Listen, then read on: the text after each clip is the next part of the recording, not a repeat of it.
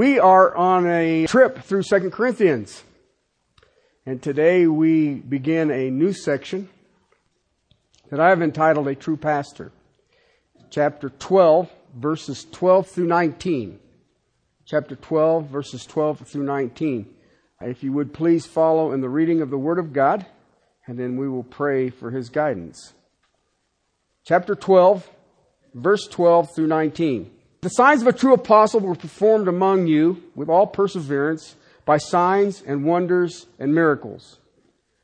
For in what respect were you treated as inferior to the rest of the churches, except that I myself did not come a burden for you? Forgive me this wrong.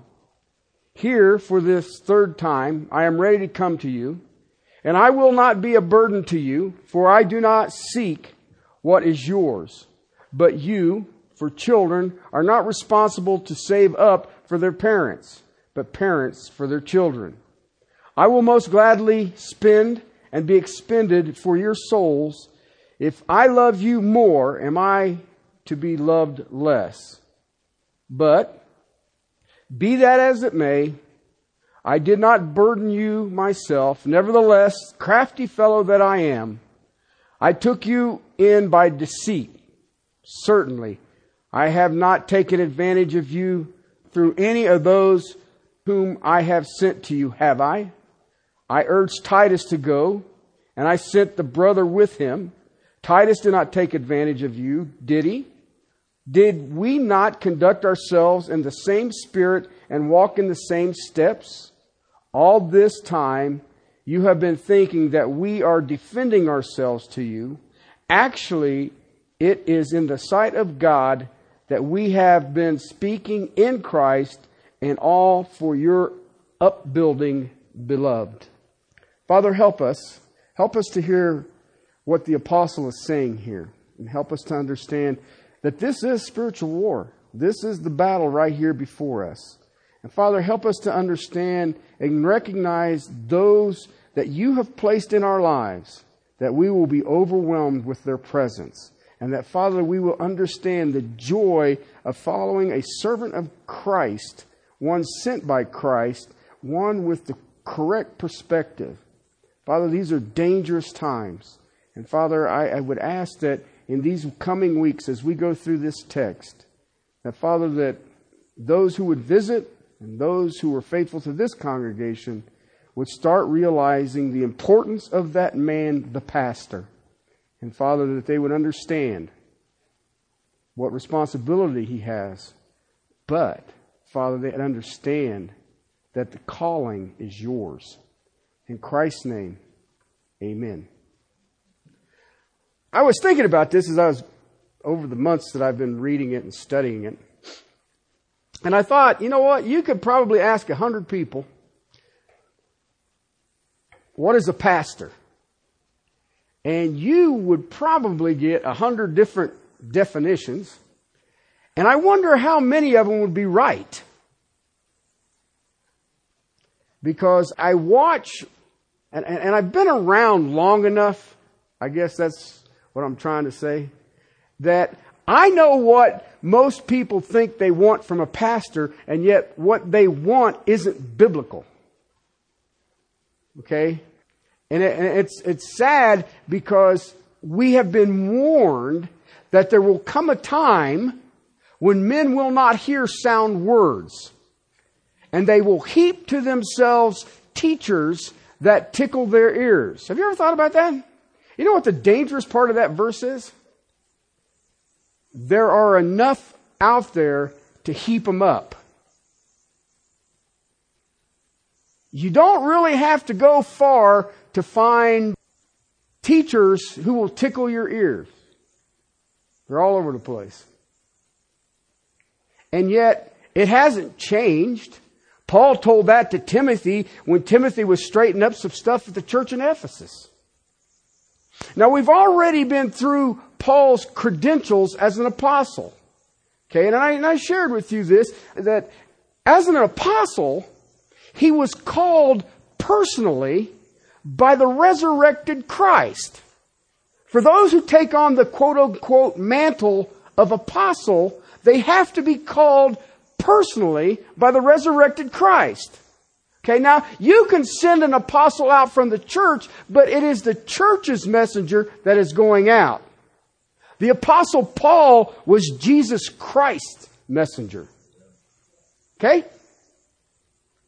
We've already looked at this. But you know, one of the things that I have noticed, I have been truly blessed to sit and have elongated conversations with some of the greatest pastors that this planet has ever seen.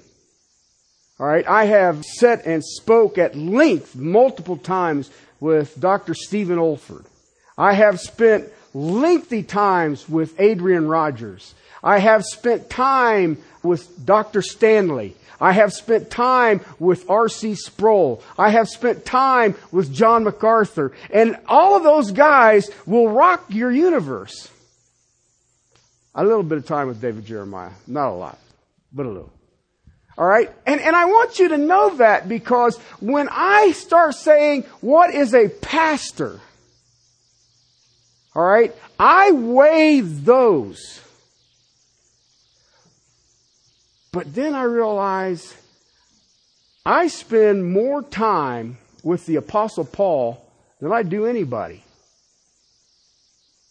And yes, he was an apostle, but he was a pastor. And so if I really want to see a pastor, I look to Paul. I look to Paul. I look around today, and, you know, I've been in Castle Rock since 1979. I've been the senior pastor at this church for 21 years. I have seen a lot of things happen. Okay, I remember when there was one traffic light in Castle Rock, and that was when you got off on Wolfenberger. And there wasn't no more traffic lights, and now they got a deal. They buy one, get 5 free. So they just go put them up all over the place. I have seen a lot happen being in the quote-unquote church community.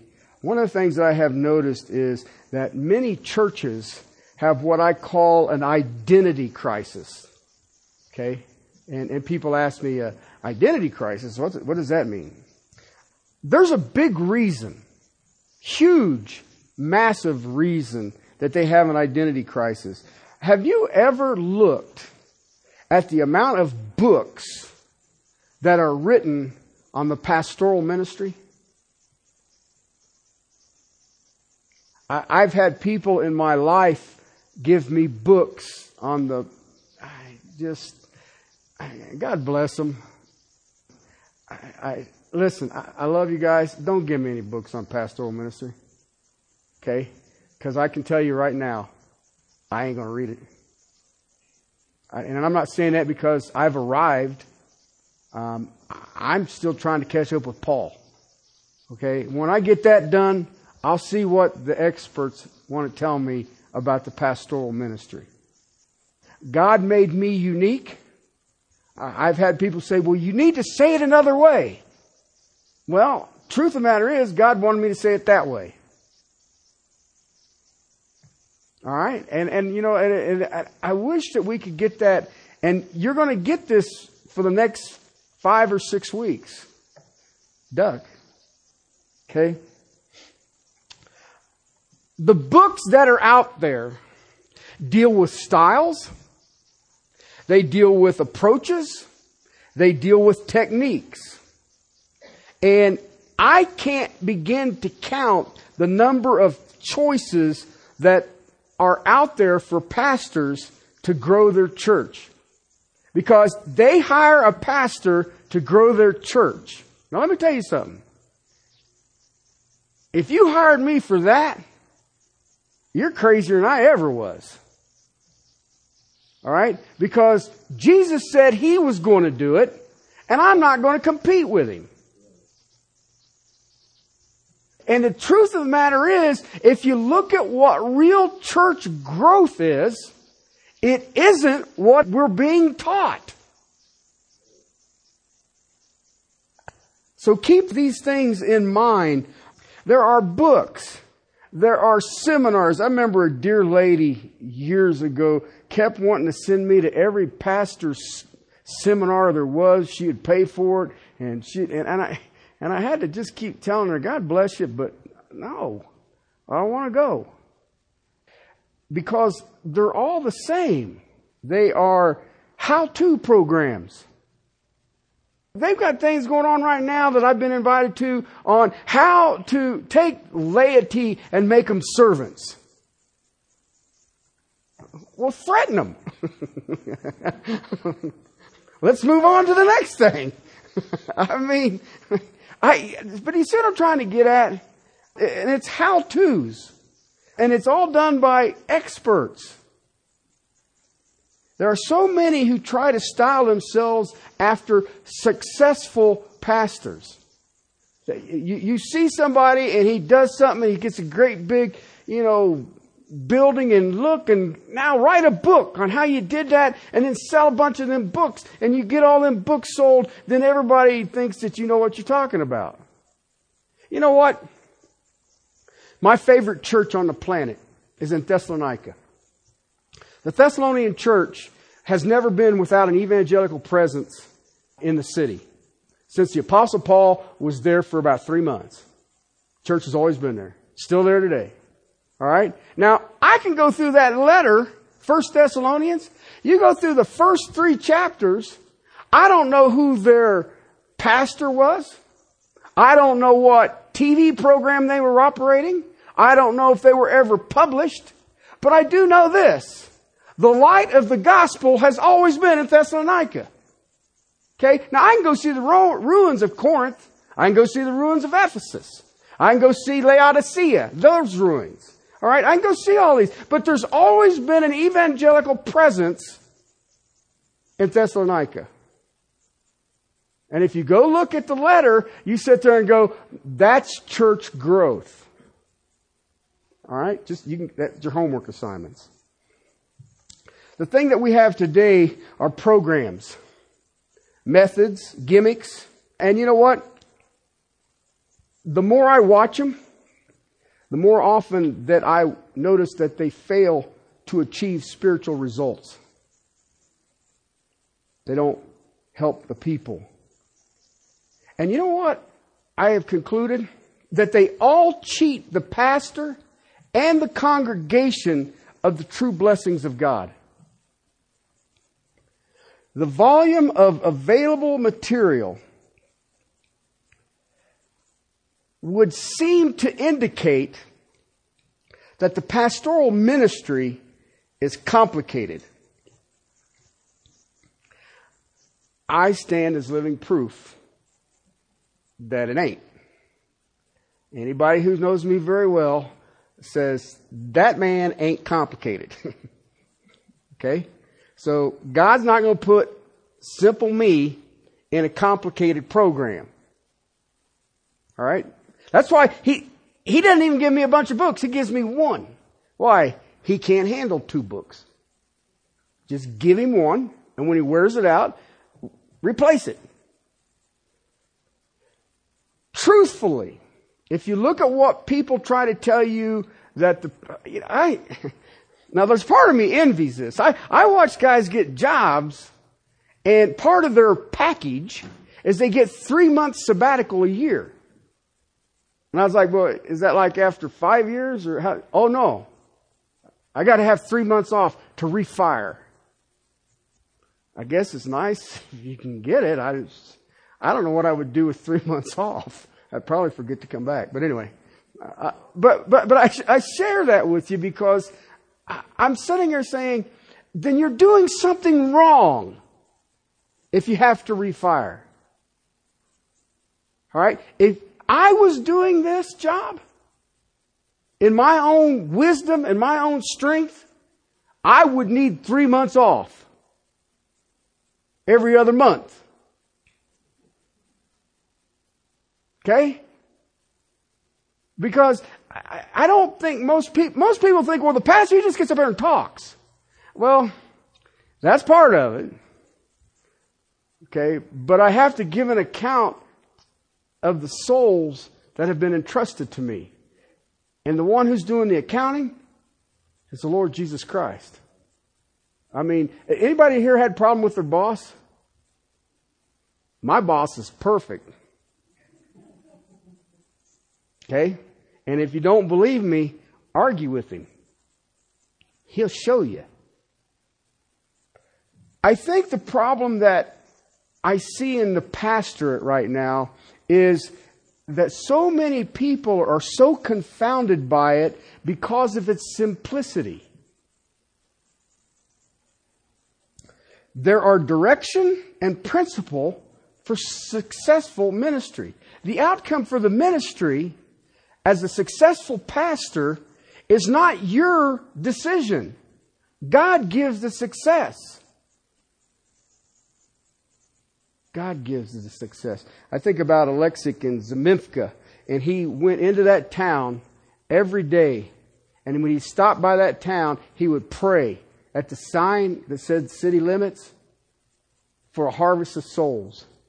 In and out every day, 5 years before he even had a door open. And it was a widow woman. And she came to Christ. And he began sharing the Bible with her. She died, left him the house to make it into a house of prayer. Years ago, if you guys will remember, we took up money and we tore the roof off of it, added a second floor, built a bunch of Sunday schools. And it's in a town of 4,000 people with 100% unemployment.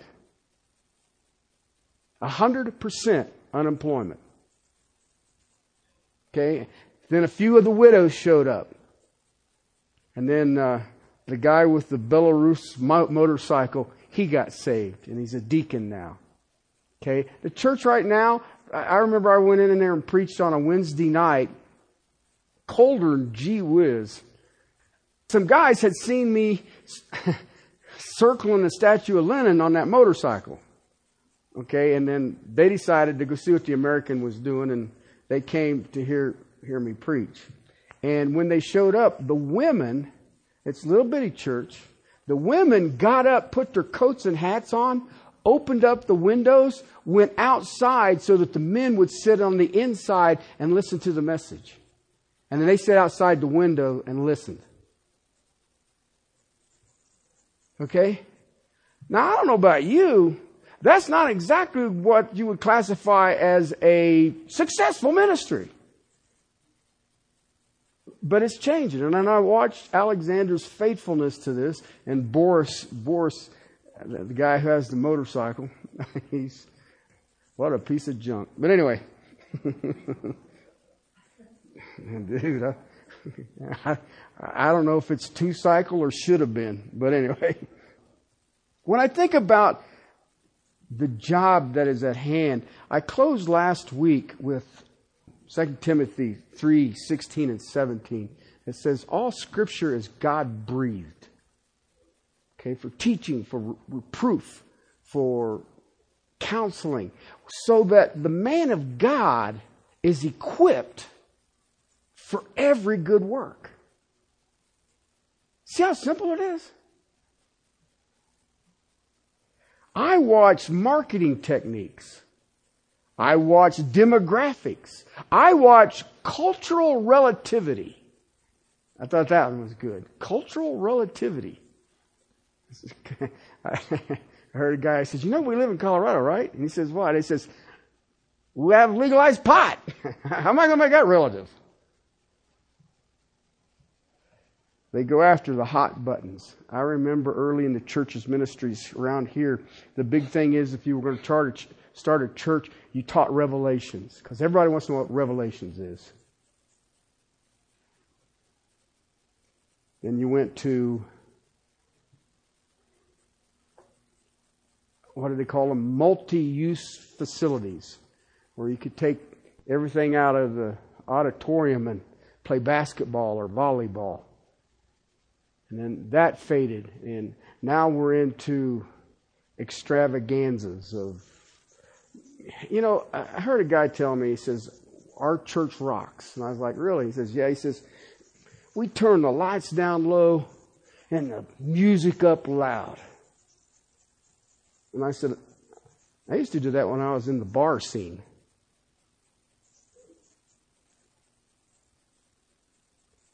What is that? What is that? The church desperately needs to understand and obey biblical truth. Part of the problem that exists out there right now is that too many in the pulpit don't have any biblical truth. They're great storytellers. We are in an age of sound bites. We are in an age of sensationalism. We are in an age of methods, of trends.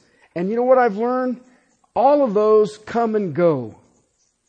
The churches are trying to do what society's already failed at. But the church isn't smart enough to understand. God's truth is timeless. I had a friend, I told you about Dr. Olford. Dr. Olford preached on every continent except Antarctica. Okay? And you know what? He never changed the message. He never tried to make it fit the Kenyans versus the Russians versus the Jews. It was always the same message. The same book on every continent. Because God's truth is timeless. Heaven and earth shall pass away, but my word shall never. God's effective ministers, guess what? They're timeless. Why do the men of God now quote John Knox? Why do they quote John Calvin? Those guys, they wrote in the 1500s. They didn't even know how an iPad could use to exegete a text. How are they going to do it? They studied the language day and night. John Calvin taught 6 times a week for 30 years. And he started a college in his spare time. Okay? His wife died. And his brother abandoned his kids, so he raised his niece and nephew and his kids and still preached and still started a college. Oh, by the way, did I tell you that the King James Bible was translated originally by John Calvin, presented to John Knox, who presented it to Prince James in 1553. And it was hand translated. You go look at the Bible. I've seen it. You go look at the Bible, and the writing that is in there was done by John Calvin. The little footnotes in there were all done by John Knox. And you open the front of it, and in John Knox's handwriting, he says, I present this to Prince James, I forget what month and day it was, of 1553. And that's the Bible that you get your King James from. Guy was busy. Go read Robert Murray McCheyne. He taught himself Hebrew, Greek, Latin, English, and is noted for being one of the great Scottish reformers ever. And you know what he did? He read the Bible day in and day out. Have you ever thought about the capacity of a man like John Calvin? Have you ever read his Institutes? They're like 25 volumes of the theology of Scripture. Okay? You know what's amazing? He did it by the time he was 21. And it's still considered the solid pillar of biblical theology. And I mean, you read through it. There's times I read it and you have to back away and say, I don't know what he said. See, what I have learned from the men that I have been exposed to and those who I look back on historically, the power and the effectiveness in the ministry come from a heart that is right before God. A passionate concern about God's plan, about God's people. And it overwhelms them. There's nothing second. Nothing second. Your spouse is not second. Your children are not second. It is God and God alone. And it is the passion. And when that is right, all the rest of it is taken care of. You don't compartmentalize it. You have been bought and paid for with a price. You are not your own. And nowhere is there a better model of a godly spiritual leadership than the Apostle Paul. This section here is extremely, I guess you could call it personal. And he opens up his heart. But I want to share with you one text that is very dear to me and has been for years. I told you my favorite church is Thessalonian. And in 1 Thessalonians chapter 2, beginning at verse 7, I want you to listen to the words that the apostle uses. But we prove to be gentle among you, as a nursing mother tenderly cares for her own children. Now think about that picture for a second. That is how gracious the Apostle Paul was to the Thessalonian believers. As a nursing mother cares for her own kids. Having so fond an affection for you, we were well pleased to impart to you not only the gospel of God, but also our own lives, because you had become very dear to us. For you recall, brethren, our labor and hardship, how working night and day, so as not to be a burden to any of you, we proclaim to you the gospel of God. You are witnesses, and so is God, how devoutly and uprightly and blamelessly we behave toward you, believers, just as you know. How we were exhorting and encouraging and imploring each one of you as a father would his own children, so that you would walk in a manner worthy of God, who calls you into His own kingdom and glory. The Apostle Paul is sitting there saying, we were gentle to you as a mother nursing her child, but we exhorted you and we corrected you as a father so that you would walk in a manner worthy of the King of Kings and Lord of Lords. And we were so devoted to you, we didn't want to be a burden to you. We worked day and night, going from house to house, teaching, working leather, teaching, working leather, teaching, working leather. That's his motives, people.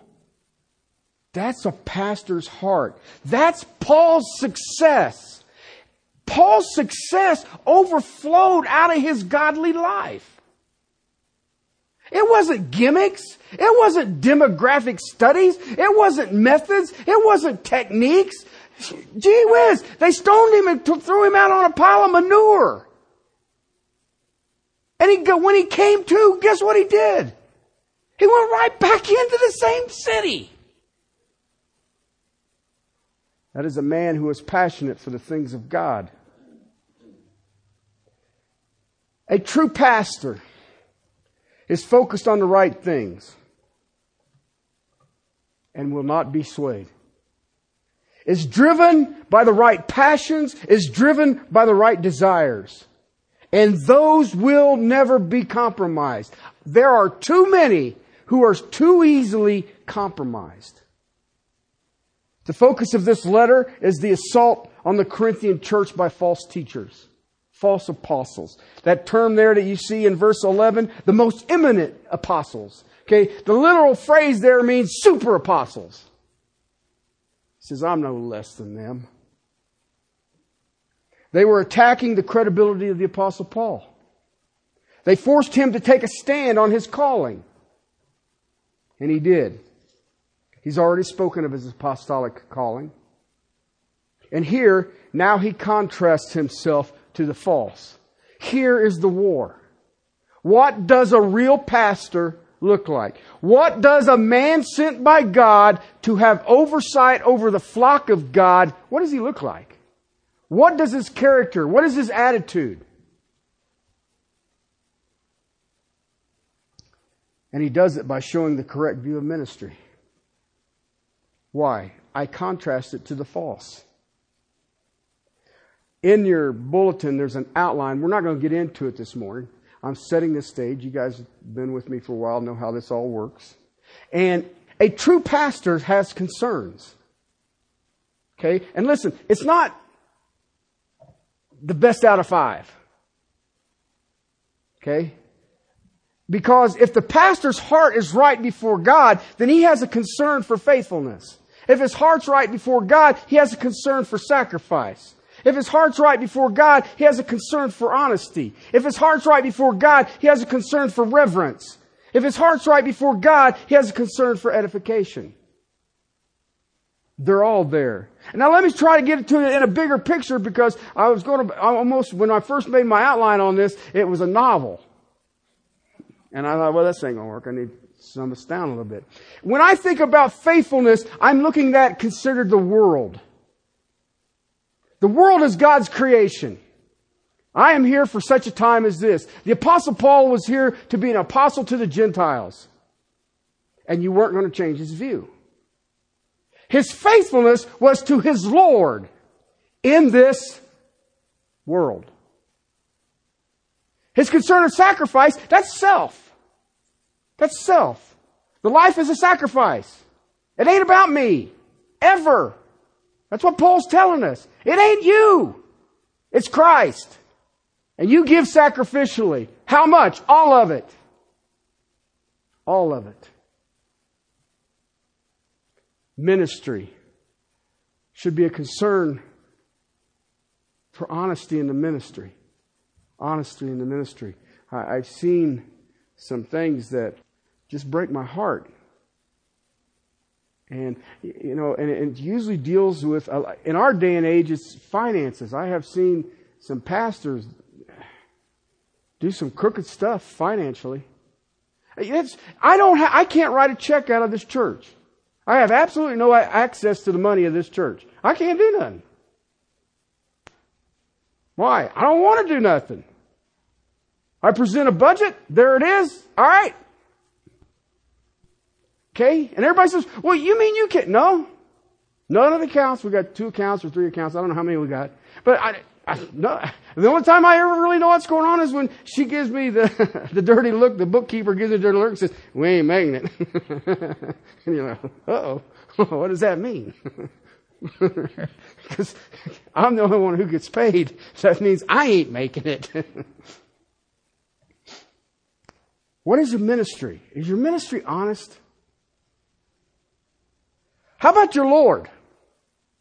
What is your concern with your Lord? I watched it, you know, and I hear people, well, I can't believe you'd wear a suit to preach. Nobody wears a suit anymore. I said, well, it's my right, isn't it? But, you know, everybody's going casual. Okay? You know what it shows me? Irreverence. When I hear a person say, do you have contemporary worship or traditional worship? You know what you just told me? I don't care how God says to worship. I want you to think about something. 3 chapters in the Bible on creation. 3 chapters on creation. 44 on worship. What do you think that means? Somewhere in here we're getting... Now listen, I'm not... You know, RC wears a robe. And I know why they do it. I spoke at a church in London, England, and they had a barrel. And when you got to climb up this thing in the back, and you get in this barrel and you're hanging out in the middle of... And you're just like this. I mean, you just see their head. And the reason was they didn't want to see the man. They want to hear the word. That's the way the churches were designed. So a lot of the Presbyterians will wear a robe because you don't want to see me. Okay, we want to hear the word.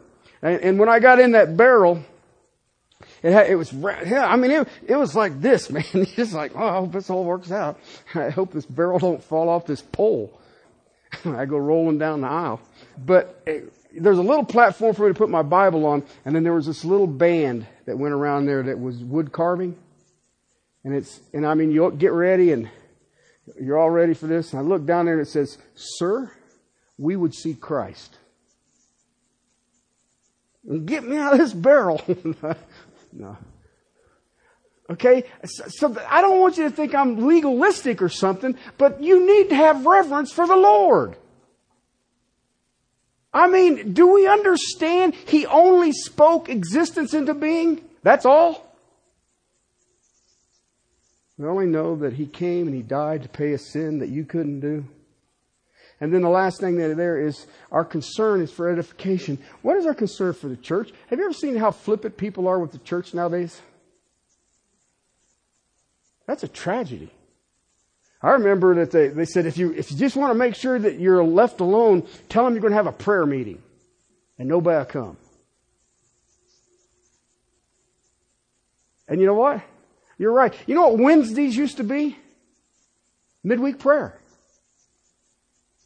Tell somebody you're going to have a prayer meeting on Wednesday. And tell them you're going to have a Bible study on Wednesday. Why? We've lost that. The thing that church is, your presence strengthens me. Okay? You have a supernatural gift that God made just for you. And He gave it to you to give to me. And God gave me a gift. All of those that I just shared with you, you will see are Paul's attitude. First, in the world. Okay? In the world, think about it. Look at the world today. And I'm talking about the church today. Look at it. How proud is it? Dr. Zodhiates, I remember talking to him, he says, in his study of history, he loved history more than I did. He said, in his study of church history, never has she been more haughty than she is right now. And then I had to go look up the word haughty. But then, okay? And I look at the church today, tell me I'm wrong.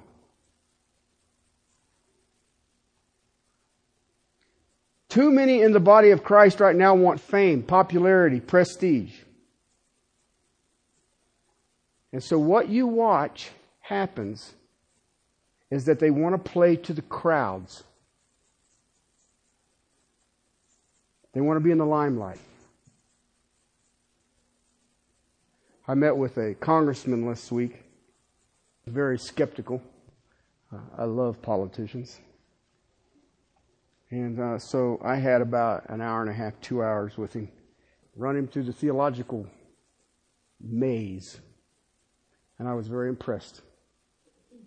I was very, very impressed. He has a room that the guy who heads up the National Day of Prayer, his two sons bought a house. It's about a half a block from the Capitol building in Washington, D.C. And he has a room, a little smaller than my office. In it is a bed. And then it's a community bathroom and shower. And he says one thing that he learned when he got to Washington, D.C. is that I do not want to be comfortable in Washington, D.C. Every Tuesday night, they have prayer dinner. There's about 4 of them. They all stay in this little bitty house, in these little bitty rooms. And then they pray. And they've had a couple of guys who are no longer in the Congress. If they're in town, they'll stop if they're there on that Tuesday, they'll come in and pray. Now the tragedy is, there's 4 of them. And there's 435 of them in the office. All right? But I see pastors playing to the crowd. They're not interested in what Christ wants. They're interested in what does the crowd want. The second thing that you see on sacrifice is that false are selfish. It's about them. They want comfort. They want prosperity. They are in it for the money. They are in it for the prestige, the fame, the accolades. Thirdly, they have a great deception in ministry. Remember the Corinthians. had received these false apostles. And one of the things about false apostles are they don't come up and say, hey, I'm a false apostle. Or I'm a false teacher. They will come up and they will give you half-truths. And very often, they're extremely successful at engaging others in their deceit, which shows themselves to be credible. They have an irreverence. The fourth one there, their concern for God is irreverence. Even to a time of blasphemous. 1 Timothy, Paul had sent 2 elders outside of the church in Ephesus, teach them not to blaspheme God. I notice this because they have no regard for the person of God. They have no regard for His truth. They have no regard for His word. And they have no regard for His glory. And fifthly, they tend to be destructive to the people in the body of Christ. They will lead people to sin. They will lead people to error. They do not walk with them. The word exhortation, we like to throw it around a lot, but the word actually means that I come up to you and point out your error and then walk with you to help you overcome that error. I know a whole bunch of people who want to point out error, but very few people have the self-sacrifice to say, let me help you walk through this. True man of God, in a contrast of these 5 points, and he is contrasted to the most eminent apostles, the most super apostle. In this world then, be faithful. When it comes to self, be sacrificial. When it comes to ministry, honesty. When it comes to the Lord, reverence. When it comes to the church, strengthening. All 5 are the passion of a true pastor. If you would please join with me in prayer. Father, thank you for your word. Thank you for my brother Paul. And Father, the model that he set for the pastorate. Father, we are all ministers of Jesus Christ. Let each of us be faithful. Let each of us be sacrificial. Father, let honesty be what we are known for. Let us have an awe of reverence for our Lord. And Father, may we have a passion to strengthen the church, to present her holy and pure.